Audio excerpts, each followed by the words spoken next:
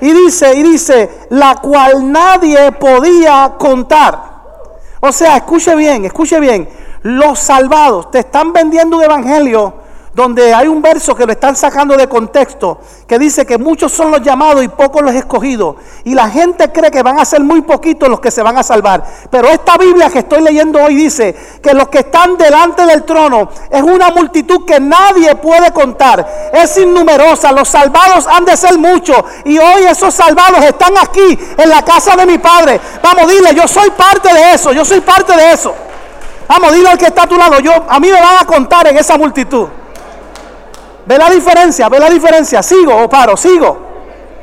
Mira que dice, la cual nadie podía contar, de todas las naciones, de todas las tribus, de todos los pueblos, o sea, de Caguas, Puerto Rico, de San Lorenzo, de Guaynabo, de Gurabo, de Aguas Buenas, de Calley. Vamos, di tu pueblo, de Junco. Vamos, ¿de dónde? De Gurabo. Oh, mi alma alaba al Señor. Vamos, señala a alguien, dice, del pueblo mío también van para allá arriba. De toda lengua. Ahora escuche bien, que estaban delante del trono y en la presencia del Cordero. Cuando usted lea Biblia, no la lea por leerla. Ese grupo está delante del trono. Escuche bien. La Biblia habla en Apocalipsis. Este es el verso, apenas el verso 7. Pero si usted se va más adelante, hay otro grupo. Este grupo que está allí primero está delante del trono. Hay otro grupo que llega que va a estar debajo del trono. Ahora yo pregunto, la Biblia dice que los que están debajo del trono son los decapitados que lograron salir de la gran tribulación. ¿Usted quiere estar debajo del trono o delante del trono? El que tenga oído, oiga. Porque nos vendieron un evangelio desde pequeño que nos decían, si no te vas en el primer viaje, te dejas cortar la cabeza y llegas al cielo como quieras. Ay, mi alma alaba al Señor. ¿En qué grupo? ¿En el primero o en el segundo? De hecho, te tengo una noticia, el segundo grupo son 144,000 y se refiere al pueblo judío. Hay silencio. No, tenga la certeza de que usted va a estar ahí. Tenga la certeza de que usted se va en el primer viaje. Tenga la certeza que usted está delante del trono. Tenga la certeza que somos muchos los que vamos para allá. Mire, amados, somos muchos, son incontables. Y yo voy a estar en la presencia del Señor. Sigo. Déjame terminar de leer y para que se siente. Delante del trono y en la presencia del Cordero. Te voy a decir una cosa. Él vino a este mundo como Cordero, fue llevado al matadero, enmudeció y no abrió su boca. Pero este Cordero que ahora está en el trono, no te equivoques, no vuelve al mundo como Cordero, vuelve al mundo como león. Y el león viene a reinar. Oh, el león viene, es Rey de reyes y Señor de señores. Ese Cordero ya hizo el trabajo una sola vez. Ahora es el león de la tribu de Judá. Y está sentado en el trono y volverá a la tierra por segunda vez. ¿Quién le está esperando aquí? Vestido de ropas blancas y con palmas en las manos. Esto es palabra del Señor. Siéntese, vamos a disfrutar de la palabra. Aleluya. Dile al que está a tu lado, ¿en dónde estamos y hacia dónde vamos? ¿Cuántos esperan ir al reino de los cielos? ¿Cuántos esperan ser arrebatados por el Cristo de la gloria? ¿Cuántos están esperando el arrebatamiento de la iglesia? Y pudiera ser ahora. Y si fuera ahora, ¿cuántos nos vamos con Él? ¿Cuántos están ready para volar al cielo? Oh, mi alma alaba al Cristo de la gloria. Es interesante y quise hacer este texto base porque yo quiero que en este tiempo usted sepa que se van a escuchar muchas palabras. La Biblia dice que en los postreros días habrá comezón de oír. Y esa comezón de oír va a permitir o va a provocar que la gente quiera escuchar. El problema es que usted tiene que tener cuidado a quién usted escucha. El problema es que en este tiempo no podemos escuchar cualquier palabra. Y la Biblia que yo leo, si es la misma que usted lee, dice que vendrán falsos profetas y engañarán a muchos. Y la Biblia que yo leo dice que vendrán muchos diciendo que son Cristos y autonombrándose Cristo en su propio nombre y engañarán a muchos. Pero la iglesia que está fundamentada en la roca es una iglesia firme, es una iglesia que está fundada ¿dónde, amado? En la roca. y sabemos que nada nos podrá engañar. Amén. Por eso es que estamos estudiando la palabra del Señor. Y esto me da esperanza, este verso me da esperanza, porque dice que los salvados no se podrán contar. Dice que será una gran multitud que nadie podía contar. Por eso, amado, yo quiero que usted entienda que yo estoy en esta tierra y no estamos perdiendo el tiempo. El sacrificio de Jesucristo no fue en vano en la cruz del Calvario. Él murió y Él vino a salvar lo que se había perdido. Él vino a rescatar a este mundo. Él dijo, el que quiera seguir en pos de mí, tome su cruz, niéguese a sí mismo y sígame. Amado, pero tomar la cruz significa que a pesar de que nos cueste dolor, nos cueste sacrificio, hayan obstáculos en el camino, la recompensa es una corona y es una corona de vida eterna. Te tengo una noticia, amado hermano. Las buenas nuevas, el evangelio son buenas nuevas de salvación. La Biblia que yo leo dice que nos está esperando unas calles de oro, un mar de cristal, que hay unas riquezas en gloria, donde el orín ni la polilla corrompen. Cosas que ojo no vio, ni oído escuchó, son las que están reservadas para la iglesia. Un cielo nuevo, una tierra nueva, una nueva Jerusalén. Alguien está esperando eso en esta casa. Oh, amado, como que hoy vine con el traje de predicador, alaba. Estos días he venido con el traje de maestro. Hoy vine con el traje de predicador. Pero yo quiero de alguna manera provocarte. Yo quiero provocarte. La Biblia enseña entonces, y uno dice, ¿será que la Biblia se contradice? Pregunto, amado, ¿la Biblia se contradice? Pregunto, ¿la Biblia se contradice? Entonces uno lee versos que si te los sacan de contexto te puedes confundir. Porque Lucas, capítulo 12, verso 32, mire lo que dice: no temáis, manada, ¿qué dice ahí?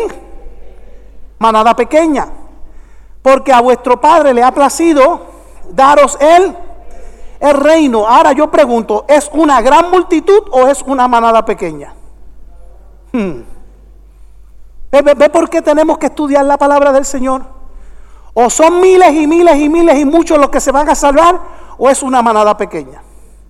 Y yo estuve enseñando aquí en estos días que cuando yo era un niño y yo me crié en la Iglesia de Dios Pentecostal, Movimiento Internacional, en la playa de Vega Baja, y yo cuando era un niño, yo iba a la iglesia a buscar esperanza y a veces salía de la iglesia desesperanzado, porque los mensajes que te predicaban era: si el justo con dificultad se salva, ¿en dónde irá el impío y el pecador? Y entonces te decían, muchos son los llamados y pocos los escogidos. Y te decían, no, salvarse no es fácil. Y te decían, va a ser un grupito pequeñito. Y uno decía, si dentro de todo esto que pasa en la humanidad es tan difícil, sin santidad nadie verá al Señor, amado. Y uno empezaba a preguntarse, ¿y cómo será posible? Y la Biblia dice que no hay uno justo que no peque, alaba. Pero la sangre de Jesucristo que nos redime, las misericordias de Dios son nuevas cada mañana. El Señor no está buscando tus faltas del año pasado para ver cómo te va a bendecir en el futuro. El Señor echa tus pecados en el fondo de la mar y los olvida. Él olvida el pasado. Él no te va a entregar una bendición pensando en lo que hiciste o lo que dejaste de hacer. La sangre de Jesucristo nos redime de todo pecado. Ahora, eso sí, hay que estar claro. Cuando la mujer pecadora fue encontrada, que de hecho no trajeron al varón, la trajeron solo a ella. ¿Qué le dijo él a ella? Levántate, mujer, ¿dónde están los que te acusan? Levántate. Y después le dijo, ¿qué? Sigue tu vida. Levántate y no peques más. Cuando hemos declarado a Cristo, hemos confesado a Cristo, tenemos una encomienda de obediencia. Tenemos una encomienda de fidelidad. En lo poco fuiste fiel, en lo mucho te pondré. Seguimos aquí, amado. Entonces, cuando él dice no temáis, manada pequeña, se está refiriendo al pueblo de Israel. Porque el pueblo de Israel, yo te dije ahorita que los salvados son incontables, pero los perdidos van a ser contados. Alaba. Quiere decir que los salvados son mucho más que los que se van a perder. Pastor, ¿de dónde usted saca eso? Lea la Biblia. La Biblia dice que a la manada pequeña también se le permitió darles que el reino. Esa manada pequeña se refiere al pueblo de Israel, porque la Biblia dice que a lo suyo vino y los suyos no le recibieron. Y él llama pueblo escogido a nosotros. No, a nosotros no. Pueblo escogido llama ¿a quién? A Israel. Por eso dice que muchos fueron los llamados y pocos los escogidos. Él escogió al pueblo de Israel, pero vino a los suyos no le recibieron, y entonces tuvo que hacer una apertura. ¿Cuándo? Cuando la mujer aquella pagana silofenicia se le acercó a la mesa y estaban cayendo migajas de pan en la mesa, y entonces la mujer le dijo: ¿me puedes dar de ese pan? Y Jesucristo la miró firme, y cualquiera diría que Jesucristo era un hombre prepotente, era un hombre orgulloso, y le dijo: no, mujer, yo no he venido para ti, yo vine para mis hijos de Israel. Eso es una palabra fuerte. Pero ¿qué hizo la mujer? Se fue enojada, se enfunchó, porque le dijeron que en el parking tenía que estacionarse en reversa, y se molestó porque estaba ya de frente, alaba. No, eso no pasa aquí, amado. Eso es en otra iglesia, gloria a Dios. Hay cosas que son triviales. Sin embargo, aquella mujer, ¿qué hizo? Sí, del pan que cae de la mesa también comen los perritos.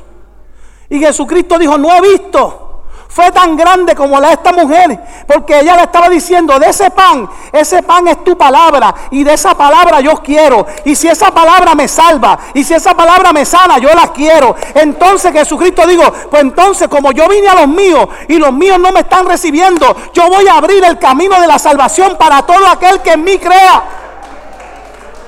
Y yo pregunto esta mañana: ¿dónde está la gente que cree en Cristo aquí esta mañana? ¿Dónde están los creyentes por fe? Los que son salvos por fe. Somos salvos por fe y por gracia. No la merecíamos, pero Él nos las otorgó. Amado, no sé, estoy hablando con la iglesia esta mañana, ¿sí o no? Óigame, ahora uno dice: ¿será que se contradijo? No, se refiere al pueblo de Israel, porque escuche bien, porque si no se me va a perder. Nosotros no somos pueblo escogido. Es que citamos mal la Biblia, porque hay un verso que dice que nosotros somos ¿qué? Nosotros somos nación santa, somos linaje escogido, que son otros 20 pesos. O sea, nosotros no somos del linaje ¿de quién? De los judíos. Porque yo no soy salvo por descendencia de Abraham, yo soy salvo por la simiente de Cristo. ¿Cómo? No, alguien me está entendiendo en esta mañana. O sea, mi raza, mi cultura, yo soy boricua, no provengo de la cultura judía. Yo tengo a Cristo, yo tengo salvación. Porque de hecho, Cristo no tiene linaje por Abraham, Abraham tiene linaje por Cristo. Y entonces, si hubiera sido por la descendencia de Abraham, nosotros no tuviéramos participación en la salvación. Pero vino uno que derramó su sangre en la cruz del Calvario, y cuando derramó su sangre nos redimió, y por esa sangre nos dio el derecho de ser llamados hijos. Y si somos hijos, somos coherederos de su reino. Y si somos coherederos de su reino, somos coherederos de la herencia. Y si somos coherederos de la herencia, tenemos la oportunidad de entrar al reino. Y ese reino donde el orín ni la polilla corrompe, alguien puede adorar. Entraremos a un reino que no es perecedero, que no es corruptible, es incorruptible, es santo, es perfecto, es sublime, es excelso, es maravilloso, es portentoso. ¿Alguien quiere estar allí, en ese lugar? Créame, amado hermano, que yo también quiero estar allí. ¿Dónde están los que decían aleluya? ¿Dónde están los aleluya esta mañana? ¿Dónde están? ¿Dónde están los que decían gloria a Dios? ¿Dónde están? ¿Dónde están los que no se avergüenzan del evangelio porque es poder de Dios? Pues con ustedes estoy hablando.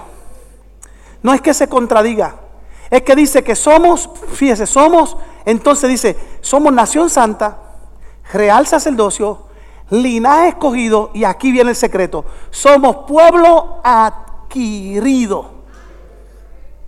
Los escogidos lo rechazaron, pero él dijo: hay un pueblo. Hay un pueblo, espérate, lo voy a decir, pero hay un pueblo que adopté, y ese pueblo me aceptó como padre. Ese pueblo me aceptó como Dios. Ese pueblo me aceptó como Redentor. Ese pueblo me aceptó como Mesías. Ese pueblo me aceptó como Salvador. Ese pueblo aceptó que yo soy su Padre eterno. Mire, Padre eterno, Príncipe de paz, Consejero, admirable, Emmanuel, Dios con nosotros. Oh, mano, yo no sé si tú sientes, Aleluya, pero hay algo especial en esta mañana. Ahora, mire, esto es palabra de Dios. Romanos 9:27. También Isaías, 800 años antes, clama tocante a Israel, hablando de Israel, y dice: si fuera el número, ¿ves? Está contando, se puede contar. Cuando es número tú lo puedes contar, ¿verdad? ¿Sí o no? 1 más 1 es 2. No me haga como un meme que hay por ahí. Yo me empecé a reír porque la gente tiene unas ideas y están hablando de que si 1 más 1, y entonces dice, pues esto es fácil. La muchacha dice, 1 por 1 es 1, fácil. 2 por 2, 2. 3 por 3, 3. Eso es fácil. No me haga eso, amado. Cuando la matemática no falla, la matemática es constante y no falla. Cada dígito se suma y da una cantidad específica. Y ahí dice que hay un número de los hijos de Israel que son como la arena del mar. Ahora escuche bien, hay otro verso que dice que son como las estrellas del cielo. Y la Biblia dice que Dios le puso nombre a cada estrella. Y si le puso nombre, Él sabe que las estrellas tienen un número y las conoce. Por lo tanto, los perdidos son contables, pero los salvados son incontables. Gracias. Gracias por lo que lo reciben. Los perdidos serán contados uno a uno, pero los salvados no se pueden contar. Hay una gran multitud que se para frente al trono de la gloria, y en esos salvados vamos a estar tú y yo. Dice que de cada pueblo, de cada nación, allí vamos a estar ante la presencia, delante del trono del Cordero. Vamos, dile que está a tu lado. Yo no sé tú, pero yo voy a estar allí. Alaba. Es más, dile más, dile más, dile más, dile más. Hoy hay tanta bendición. Dile que está sentado al lado del hombre y la mujer más bendecida de esta tierra. Pero dígaselo creyendo, dígaselo creyendo. Y ahora dígale, si no cuidas tu bendición, estoy tan bendecido hoy que me quedo con la tuya. Alaba. No los estoy entusiasmando. Aquí no hay gente que quiere ser bendecida hoy. Hay gente que quiere ser bendecida hoy aquí. Oh, gloria al Señor. A los suyos vino y los suyos no. Juan, vamos a leer lo que dice Juan 1 del 9 al 13. Aquella luz verdadera, refiriéndose a Jesús, que alumbra a todo hombre, venía a este mundo, vino a este mundo. Y en el mundo estuvo. Y el mundo fue hecho ¿por quién? Por Él. Pero el mundo no le conoció. Y mira lo que dice ahí. A lo suyo vino y los suyos no le recibieron. Mas a todos los que le recibieron, ahí estamos tú y yo. A los que creen en su nombre, ahí estamos tú y yo. A eso le dio potestad de ser llamados hijos de Dios. Vamos, ¿dónde están los hijos de Dios aquí en esta mañana? Oh, gloria al Señor. Tú no eres un accidente. Tú tienes un Padre. Y ese Padre no se equivocó cuando te creó. Y te creó con un propósito. Y el propósito de Dios en tu vida se va a cumplir. Por encima de lo que sea, el propósito de Dios se va a cumplir. ¿Alguien dice amén conmigo? Los cuales no son engendrados de sangre. Por eso te dije ahorita, no venimos de la descendencia de Abraham. No somos engendrados de sangre, sino ni de voluntad ni de carne. Sino que dice, ni de voluntad de varón, sino de ¿quién? De la simiente. ¿Y quién es la simiente? Cristo. Jesucristo el Señor, nuestro Dios, nuestro Redentor. Amén. Amado, la palabra del Señor. Ahora, yo dije ahorita que a nosotros nos llamó pueblo adquirido. ¿Y cómo llamó a Israel?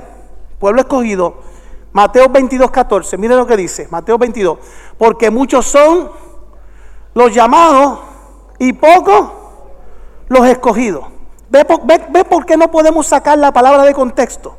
Usted se imagina que usted llegue a esta iglesia y hoy la cantidad que podemos meter aquí son tenemos puestas 150 sillas, aquí caben 500 personas, pero hemos tenido que hacer un ajuste por la cuestión de la pandemia.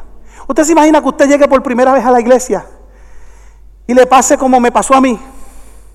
Les cuento, a usted no quiere saber, a este grupo quiere saber, les digo.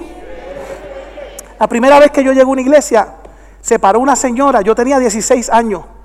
La primera vez que llegué con el corazón que quería recibir, Señor, voy a la iglesia porque quiero recibir algo, porque necesito de ti, porque quiero entenderte. Y esa señora se paró y me dijo, ay, ay, ay, ay, ay, ay, ay, ay. Yo pensaba, ¿qué le duele? Ay, ay, ay. Y me dice, así te dice el Señor. Óigame, no lo dije por broma. Es que ella empezó a gritar, ay, ay, ay, así te dice el Señor. La semana que viene te vas a morir en un accidente automovilístico. Hermano, la primera vez que fui a una iglesia, que fui buscando esperanza, que fui buscando vida, y yo no sabía nada del evangelio, y me paré con autoridad y le dije, lo siento, vine a esta iglesia a buscar vida, porque Cristo es vida, porque Él dijo, yo soy el camino, la verdad y la vida, y nadie viene al Padre si no es a través de mí, y esa palabra que usted me está dando, yo no la recibo. Esa palabra no viene de parte de Dios. Y era en 2 semanas que me iba a morir. Tenía 16 años. Ahora tengo 52. Parece que se equivocó un poquito en el cálculo. Y qué bueno, porque Dios tenía un propósito, porque Dios sabía que me iba a convertir en pastor, que iba a pastorear una de las iglesias más hermosas de Puerto Rico, la casa de mi padre, porque iba a estar en un lugar diciéndote que estamos en los tiempos finales, que Cristo viene, iglesia, y que nos vamos con Él. Amén, nos vamos con Él, ¿sí o no? Por lo tanto, uno tiene que tener cuidado. Cuando uno lee este verso, ¿sabe qué? Se refiere al pueblo de Israel. El Señor los llamó a todos, pero dentro de ellos, en los tiempos finales, dentro de todos los llamados, va a tener que hacer un escogido. Y bendito, tengo que decirlo con mucho respeto, nuestros amigos testigos de Jehová, ellos dicen que se van a salvar 144,000. Pero ellos dicen que son de ellos. Y la Biblia que yo leo dice que esos escogidos, de los muchos llamados a los que Él va a escoger, que los va a salvar en el tiempo final de la gran tribulación, son 144,000 judíos, 12,000 de cada tribu. 12,000 de la tribu de Isaacar, 12,000 de la tribu de Benjamín, 12,000 de la tribu de José, 12,000 de la tribu de Zabulón, 12,000 de la tribu de Rubén, 12,000 de la tribu de Benjamín, 12,000 de la tribu de Leví, 12,000 de la tribu de Judá, 12,000 de la tribu de Dan, 12,000 de la tribu de Gad. ¿Sí o no, amado? Digo, ¿esa es la Biblia que yo leo o usted lee otra Biblia? ¿Sí o no? Entonces tenemos que tener cuidado cómo citamos la Biblia, porque yo soy de los que creo que el sacrificio de Jesucristo valió la pena. Yo soy de los que creo que el sacrificio de Jesucristo le arrebató almas al enemigo. Y te tengo una noticia, el enemigo está molesto porque él sabe que la victoria en la cruz fue grande. ¿Dónde está, muerte, tu aguijón? ¿Dónde, sepulcro, tu victoria? Que no pudiste detener al Cristo de la gloria. Y nació la iglesia, y las puertas del infierno no prevalecerán contra la iglesia. Y yo pregunto, ¿usted y yo qué somos? Diga que está toda iglesia. Están hablando de ti y están hablando de mí. Sigo, amado. O me detengo, termino. Los veo callados. Sigo, me detengo. ¿Quiénes somos? Vamos. ¿Quiénes somos? Primera de Pedro 2:9. Porque yo cito palabras para que usted no diga, el pastor está predicando de la Manga Production. No. Mas vosotros sois linaje escogido, real sacerdocio, nación santa, pueblo, dice escogido, pueblo adquirido, pueblo adquirido. Alguien da gloria a Dios por eso, pueblo adquirido, pueblo adquirido. Vamos, alguien da gloria a Dios por eso. El diablo pensaba que Dios no nos tenía en mente, pero siempre estuvimos en su plan. Pueblo adquirido por Dios para que anunciéis las virtudes de aquel que os llamó de las tinieblas a la luz admirable. Entonces, ahora la pregunta es, pastor, si del pueblo judío se va a salvar una manada pequeña, un pequeño remanente, pero hay una gran multitud que se va a salvar, pastor, ¿tiene que pasar algo? ¿Tiene que suceder algo? Y nos hablan de un gran avivamiento, y aquí es donde voy. Y yo les digo a ustedes que nos están presentando las señales del fin, pero tenemos que ir a la Biblia, porque déjenme decirle algo, y algunos me van a mirar así con los ojos bien grandes y van a decir, pastor, de verdad, porque la Biblia que yo estoy leyendo no habla que en los tiempos finales en ningún sitio que va a haber un gran avivamiento. Se dañó el mensaje. Ay, pastor, no me asuste. No, pero la Biblia que yo estoy leyendo dice que se va a salvar una gran multitud. Pues entonces tiene que suceder algo. que provoque que esa gran multitud se salve. ¿Y quién va a provocar eso? Eso lo va a provocar usted, y lo va a provocar usted, y lo vas a provocar tú, y lo vas a provocar tú, y lo vas a provocar tú, porque la Biblia dice: cree en el Señor Jesucristo y serás salvo tú y tu casa. Algo tiene que pasar. Cuando un cristiano se para en seco, cuando un cristiano no se avergüenza de lo que es, cuando un cristiano es un cristiano íntegro, cuando un cristiano, la Biblia dice, no habla de avivamiento en los tiempos postreros, pero dice: aviva el fuego del don que hay en ti. Y dice: avívalo en medio de los tiempos. Te toca a ti. Hay gente que está esperando que pase algo, que el Espíritu Santo venga y haga algo. No, la Biblia que yo leo dice: y derramaré de mi espíritu sobre toda lengua y sobre toda nación. Pero te tengo una noticia: ya eso sucedió y sigue sucediendo. Pero tengo que irme a la Biblia para que usted vea que el pastor está hablando con propiedad. Entonces nosotros seguimos buscando. Jesús habló sobre esto, los apóstoles hablaron sobre esto, y el día de Pentecostés, ¿se acuerdan? 50 días después del ascenso de Jesucristo al cielo, estaban reunidos en el aposento alto, y dice que descendió sobre ellos, ¿qué? El Espíritu Santo. Y comenzaron ¿a qué? Comenzaron a hablar en lenguas, y dice que los que estaban afuera decían: esa gente está loco. Pero ¿sabe por qué decía que estaban locos? Te tengo una noticia, no se sienta mal conmigo, no se moleste. Pero las lenguas que ellos estaban hablando eran lenguas entendidas. El que era de Macedonia entendía su lenguaje. El que era de Palestina entendía su lenguaje. El que era de Samaria entendía su lenguaje. El que era romano entendía su lenguaje. Las lenguas que ellos hablaron, que manifestaron la presencia del Espíritu Santo en ellos, eran lenguas entendidas. Y hoy día, perdóneme, en esta iglesia no. Hay iglesias enseñándole a la gente a hablar en lengua. Alaba. Si no puede decir amén, diga amén, pero diga algo. Y hoy día hasta escuelas de lengua le enseñan a la gente cómo hablar en lengua. Y la lengua que yo conozco dice que es una que se derrama para redarguir al que lo recibe. A veces la lengua que tú estás hablando es el Espíritu Santo hablando contigo, diciéndote: tienes que hacer esto, tienes que hacer estos ajustes, tienes que cambiar esto en tu vida. Y si hay una lengua que se derrama, dice la Biblia que hay un don de interpretación. Si la lengua es para la iglesia, tiene que haber alguien que interprete lo que el que está recibiendo lo dice. Ay, yo como que estoy predicándolo. ¿Sí o no, amado? Entonces usted tiene que tener cuidado cuando alguien venga y te diga, porque hoy día hay gente que mete a Dios en todo. Y Dios me dijo, y te traen una palabra, y te dan una palabra, y cuando te traigan una palabra de maldición a tu vida, lo siento, no lo recibo. El Dios que yo le sirvo dice que sus pensamientos son de bien para sus hijos, que Él quiere que todos se salven, que todos procedan al arrepentimiento. De hecho, te tengo una noticia. Oh, mi alma, sigo, amado. Te tengo una noticia. Cada vez que el Señor habló sobre juicio, normalmente la misericordia de Dios se levantaba y Dios perdonaba. ¿Y Dios será diferente en este tiempo? La Biblia dice que la misericordia de Dios son nuevas cada mañana. Y de hecho dicen que la Biblia dice que el bien y la misericordia de Jehová te siguen todos los días de tu vida. O sea, José, cuando te levantaste esta mañana, la misericordia y el favor de Dios estaba detrás de ti. Venías caminando para la casa de mi padre, pero el favor de Dios estaba contigo. Te tengo que decir, Migdalia, que el favor de Dios está detrás de ti, que no hay enfermedad que pueda contra el poder de Dios, que toda enfermedad tiene que huir. El COVID tiene que huir de... Oh, mi alma alaba al Señor. ¿Sabes si hay algo que está pasando bueno con el COVID? Tengo que decirte, pastor, pero qué bueno puede traer el COVID. Que tiene gente mirando para el cielo. Que tiene gente leyendo Biblia.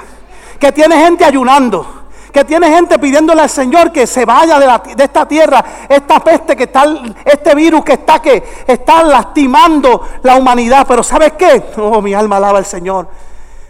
Es que va a llegar un momento donde toda enfermedad tiene que huir. Va a llegar un momento donde todo pecado tiene que huir ante la presencia del Señor. Va a llegar un momento donde toda lengua confesará que Jesucristo es el Señor. Estamos cubiertos en su gracia. Habacuc 3:2. Mire lo que dice Habacuc 3:2. Oh mi alma, oh Jehová, he oído tu palabra y temí. Oh Jehová, aviva tu obra en medio de los tiempos. Hoy, Julio, 26, ¿sí o no? 26 o 27, ¿cuánto estamos hoy? 26, julio 26 de 2020. ¿Esa palabra será para hoy? Vamos, dígame, ¿esa palabra será para hoy? ¿Y quién aviva esa obra en medio de los tiempos? La va a avivar Dios. Y sabe que la Biblia dice que Él va a perfeccionar la obra que comenzó en ti. Y si Él dice que Él la va a perfeccionar, si tú te dejas, Él lo va a hacer, alaba. Vamos, alguien un receptor hoy de la manifestación de la perfección de Dios en tu vida. A veces nos va a doler, a veces nos va a doler, pero Dios quiere cambiarnos, Dios quiere transformarnos. Solamente tenemos que ser vasos de barro, dispuestos a que nos rompan y nos hagan de nuevo. Y si Dios nos tiene que hacer de nuevo hoy, que así sea, para beneficio de nuestra salvación. Por lo tanto, la Biblia enseña tantas cosas hermosas. Los apóstoles hablaron, los discípulos hablaron, Jesús habló. Pero ¿bajo qué contexto se habló esto? Primera de Pedro 1, del 18 al 21, dice: sabiendo que fuiste rescatados de vuestra vana manera de vivir, la cual recibiste de vuestros padres, no con cosas corruptibles como oro o plata, sino con la sangre preciosa de Cristo, como de un cordero sin mancha y sin contaminación. Bendito es el nombre del Señor. Y amado, ese verso 21, mire lo que dice, porque esta palabra: y mediante el cual creéis en Dios, quien le resucitó de los muertos y le ha dado gloria, para que vuestra fe y esperanza sea en ¿quién? Sea en Dios. Entonces yo tengo que decir que, ¿qué es? Primero, para hablar de un avivamiento, si realmente va a haber un avivamiento individual en cada persona, ¿qué es un avivamiento para usted? ¿Sabe qué es un avivamiento? Qué bueno que me pregunta. Vamos, gracias por el entusiasmo. Qué bueno que me pregunta. Un avivamiento es un despertar. ¿Sabe? La Biblia habla, ¿se acuerdan que hace 2 semanas yo prediqué sobre la parábola de las 10 vírgenes? Y les dije que las 10 se durmieron. Fíjate, es un detalle que mucha gente no habla. La gente habla de que 5 eran prudentes, 5 eran insensatas, que 5 se durmieron. No, las 10 se durmieron. Lo cual quiere decir que dormir no es pecado. Pero lo que sí es pecado es dormir sin la provisión de que al despertar estás preparado para recibirlo. Gracias por su entusiasmo. Lo voy a decir de nuevo. Porque la Biblia dice: en paz me acostaré y así mismo dormiré, porque solo en ti, Señor, puedo vivir confiado. Yo me atrevería a decir: puedo dormir confiado. El problema es que hay gente que se van a dormir y ni le piden a Dios que los cuide, alaba. Se levantan de la cama temblando cuando tiembla. Ay, pastor, no hable de eso. Pero aunque la tierra tiemble, tenemos que ¿qué? Mira, sabe, yo en estos días se lo dije a la pastora, le dije: yo me acuesto a dormir, le digo: Señor, voy a descansar. Y voy a descansar tranquilo y seguro en ti. Porque el día de mi muerte está escrito. Y si me toca irme hoy contigo, pues me voy contigo. Porque tú eres el que da la vida y tú eres el que la quita. Jehová dio, Jehová quitó. Sea el nombre del Señor alabado. Pero no me puedo ir acostado a dormir con temor. Ay, no me atrevo a dormir, tengo que dormir con ojos cerrados y uno despierto por si tiembla la tierra. ¿Usted está siguiendo lo que estoy diciendo, amado? Mi confianza está puesta ¿en quién? En Dios. Entonces tengo que decirte, amado, que los tiempos que estamos viviendo, aunque son tiempos difíciles, pero tengo que vivir seguro en Dios. Tengo que vivir confiado en Dios. Como decía los otros días, un hermano me decía: pastor, tengo miedo. Y dice: no tienes que tener miedo. Pastor, ¿y si me muero? Pues no tienes que tenerle miedo a la muerte. Yo decía: hermano, en vez de tenerle miedo a la muerte, téngale temor a no vivir bien. Porque si usted tiene temor a vivir bien, ¿qué va a provocar eso? La Biblia dice que si vivo, para Cristo vivo. Y si muero, para Cristo muero. Y si vivo bien, el día que muera en Cristo, el morir en Cristo me es ganancia. Alguien puede adorar y glorificar el nombre del Señor. Oh, gloria a Dios. Ahora, ¿de qué estamos hablando, amado? Estamos hablando de despertar, estamos hablando de cumplimiento, estamos hablando de revelación. Estamos hablando de que tenemos que entender, mi amado hermano, que créanme, yo no voy a poder hablarle todo esto. Esto va para una quinta parte, para una sexta parte, para una séptima parte, si Dios quiere, amén. Y si Dios no ha venido antes. Pero entonces tenemos que entender que Dios se le va a revelar ¿a quién? Dios se le va a revelar a la iglesia. ¿A cuál iglesia? Te digo. No le voy a decir nada. Voy a dejar ahí y vámonos para las casas. Te digo. No, que no sé. Te digo. ¿A cuál iglesia se le va a revelar el Señor en este tiempo? Tienes que acordarte que Pedro se encuentra con Jesucristo. Y Jesucristo, es bien importante esto que voy a decir ahora. Y voy a dejar esto como base del mensaje del domingo que viene.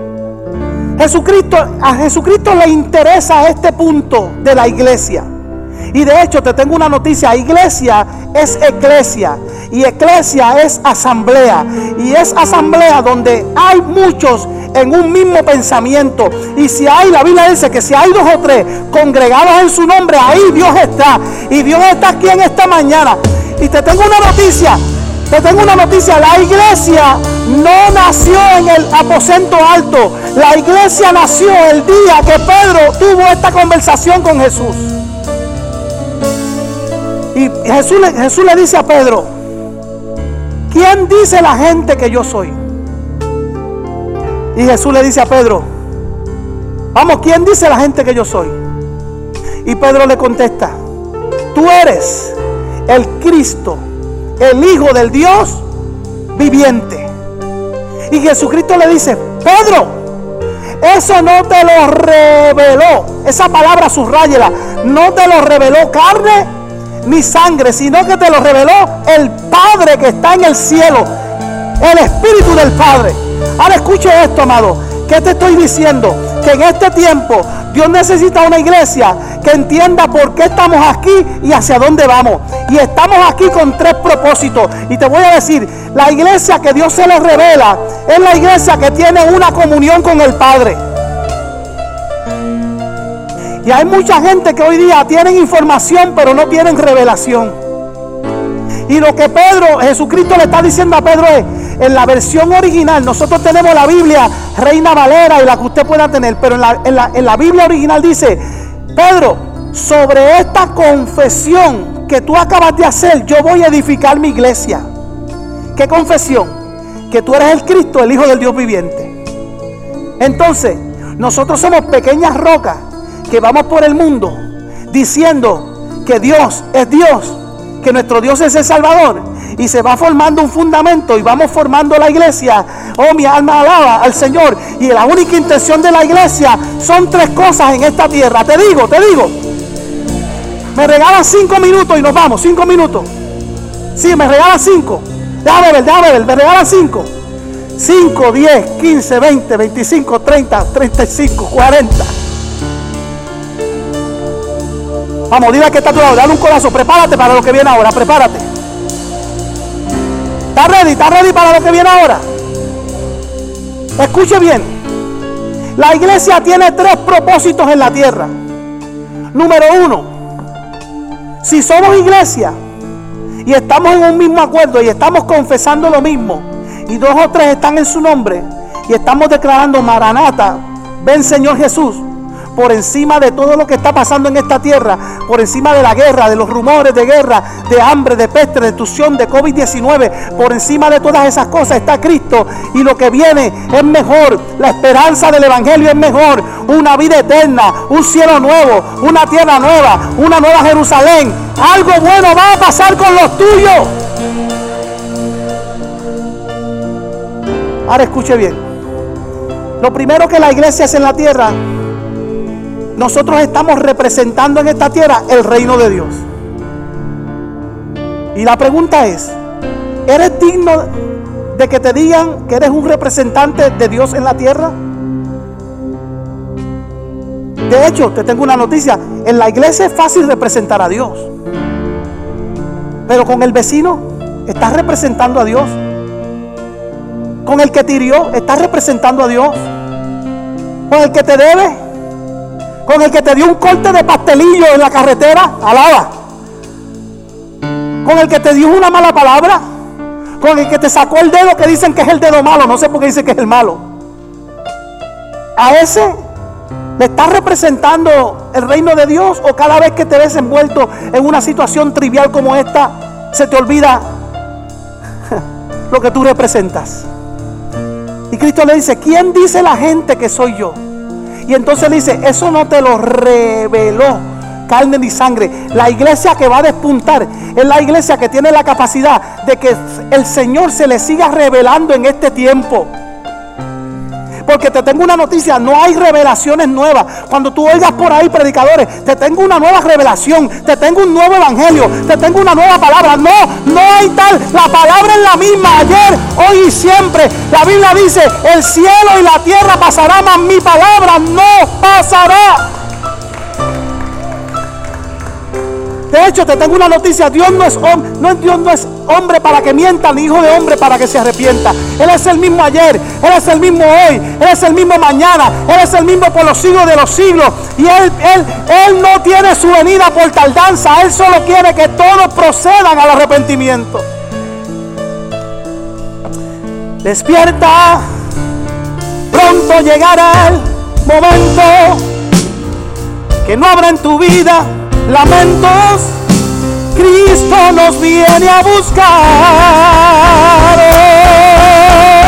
Procura dar lo mejor de tu vida para cuando llegue ese día el cielo puedas conquistar. Iglesia, cántalo conmigo.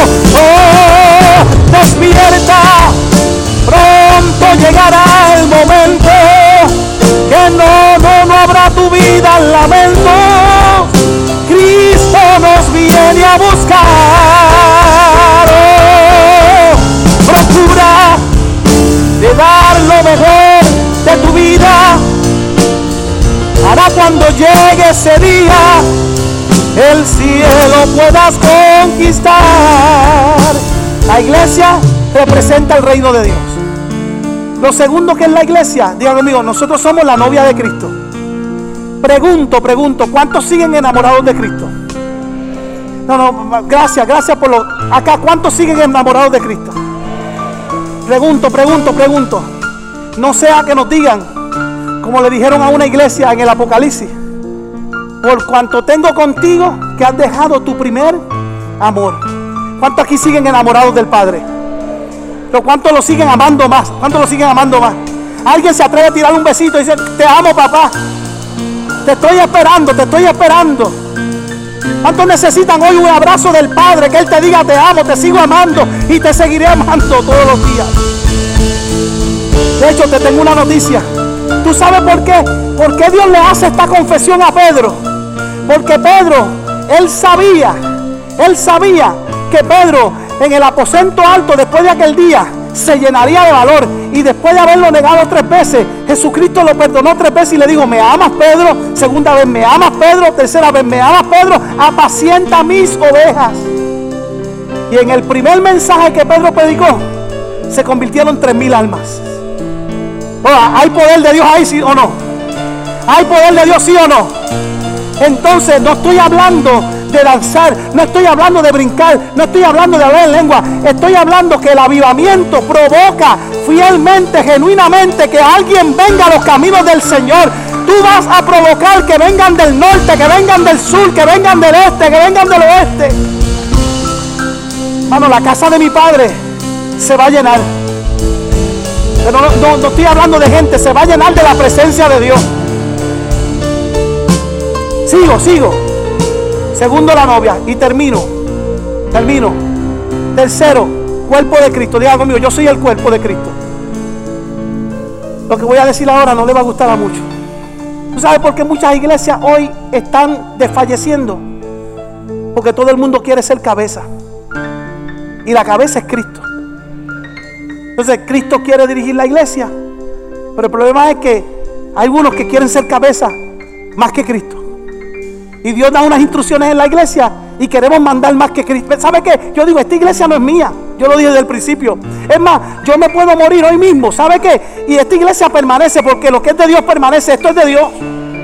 Esto no nació en el corazón del pastor. Esto nació en el corazón de Dios. ¿Sabe qué, amado hermano? El problema es que a veces nos pensamos que como yo soy el pie del cuerpo, pues no necesito las manos. Y de hecho yo nunca he visto una cabeza yéndose a un sitio y el cuerpo para otro. ¿Alguien puede adorar al Señor?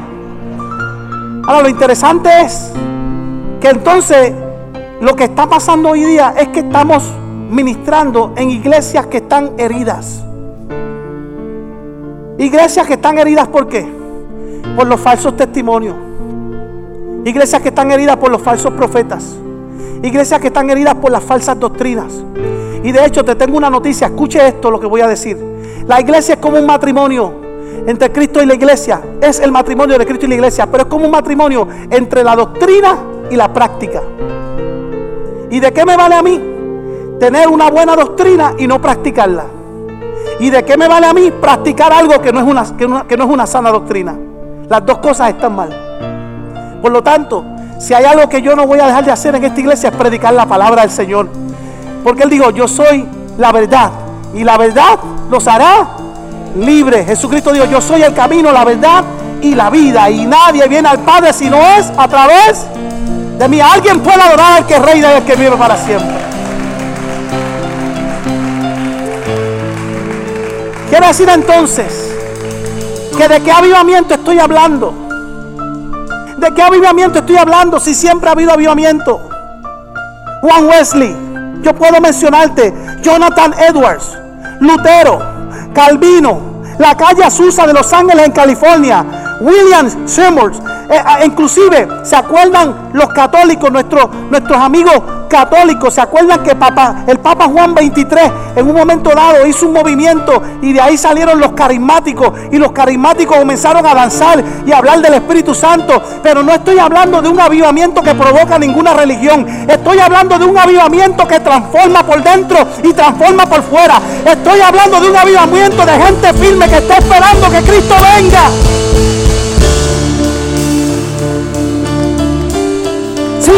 Sigo. Jim Baker, Billy Graham, Catherine Kuhlman, Pat Robertson, toda esa gente hablaron de avivamiento. Pero esos avivamientos, ¿qué pasó cuando terminaron? Que la gente siguió pecando, que la gente siguió haciendo mal. Y te tengo una noticia, no te sientas mal lo que voy a decir ahora. La Biblia que yo leo dice que en los últimos días serán como los días de Noé y como los días de Lot, como los días de Sodoma y de Gomorra, que vendrán hombres amadores de sí mismos, falsos profetas que engañarán a muchos, que por causa del amor, de la maldad, el amor de muchos se enfriará, que si no fuera porque los días se acortan, ninguno podría ser salvo. Pero te tengo una noticia, por encima de eso está la gran multitud que será salva, de gente fiel, que la Biblia dice que esta salvación es, el Mateo 24 termina diciendo que esto es, cuando todas estas cosas sucedan, entonces vendrá el fin, pero el que persevere hasta el fin, ese será. ¿Dónde está la gente aquí que persevera? Ponte de pie, amada iglesia, ponte de pie. Despierta, pronto llegará el momento que no habrá en tu vida lamentos. Cristo nos viene a buscar. Procura dar lo mejor de tu vida para cuando llegue ese día el cielo pueda. Cántalo aunque sea una vez conmigo, iglesia, cántalo conmigo. Oh, despierta, pronto llegará que no habrá en tu vida. Cristo nos viene a buscar. Oh, procura dar lo mejor de tu vida para cuando llegue ese día el cielo puedas conquistar. Mire lo que dice el Salmo 19. El Salmo 19, versos 7 al 10. Quiero que lo lea conmigo y quiero que te lleves esta palabra de bendición a tu casa. La ley de Jehová es, ¿cómo es? ¿Cómo es? O sea, Dios no falla. Los hombres te pueden fallar, la religión te puede fallar, la humanidad te puede fallar. Es más, ¿sabe qué, amado hermano? Yo en estos días, la primera serie, estuve hablando del anticristo y de lo que va a ser el anticristo y de lo que va a pasar en la gran tribulación. Pero yo estaba en casa y en estos días el Señor me dijo: habla de mí, habla de Cristo, habla de lo que yo voy a hacer, porque la iglesia no tiene nada que ver con el anticristo. Si la iglesia se va en el arrebatamiento, nosotros no tenemos parte ni suerte en lo que va a suceder con el anticristo. Yo quiero predicarte a un Cristo que va a salvarte, que va a sanarte, que va a bendecirte, que va... Oh, alguien puede adorar a Dios en esta mañana. Oh, despierta. Mire, la ley de Jehová es perfecta, que convierte. Léalo conmigo: el testimonio de Jehová es que hace al sabio sencillo. Y mire, los mandamientos de Jehová son rectos, que alegran. Amado, alégrate en esta mañana, alégrate en esta mañana. Lisi, este es el día que hizo el Señor para que nos regocijemos en Él. No podemos estar tristes. No puede estar triste un corazón que tiene a Cristo. Amado, esta es palabra de Dios. Alegra a Él. Si estabas triste, sal alegre. Si estabas frustrado, sal bendecido. ¿Sabe qué, amado? El precepto de Jehová es puro, que alumbra los ojos. El temor de Jehová es... ¿Ves por qué te digo? No tenemos que tenerle miedo a Jehová.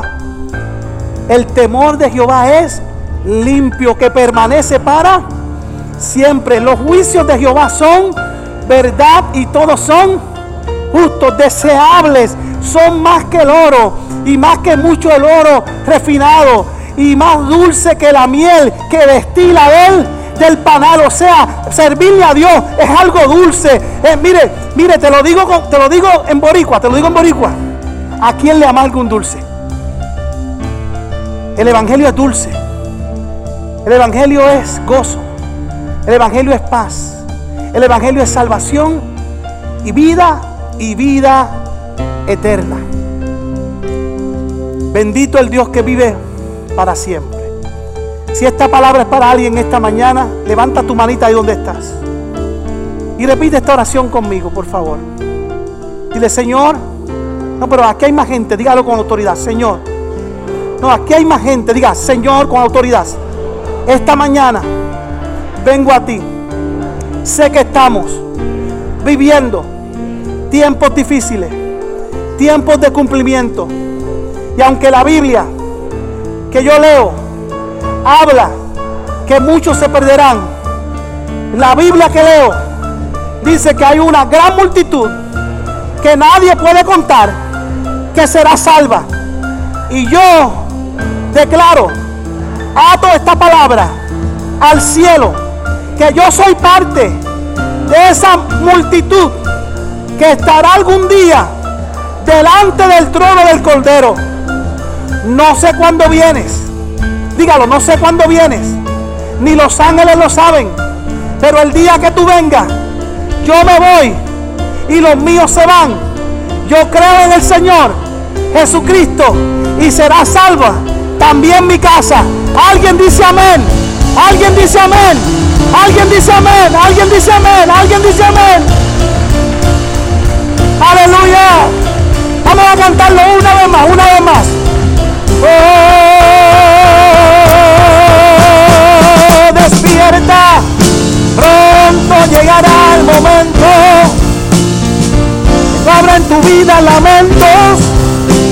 Cristo nos viene a buscar. Oh, procura dar lo mejor de tu vida para cuando llegue ese día el cielo puedas conquistar. ¿Habrá alguna persona esta mañana que no le sirve al Señor? ¿Habrá alguna persona que quiere reconciliar su vida con el Señor? Si hay alguien esta mañana, levanta tu mano, me gustaría orar por ti.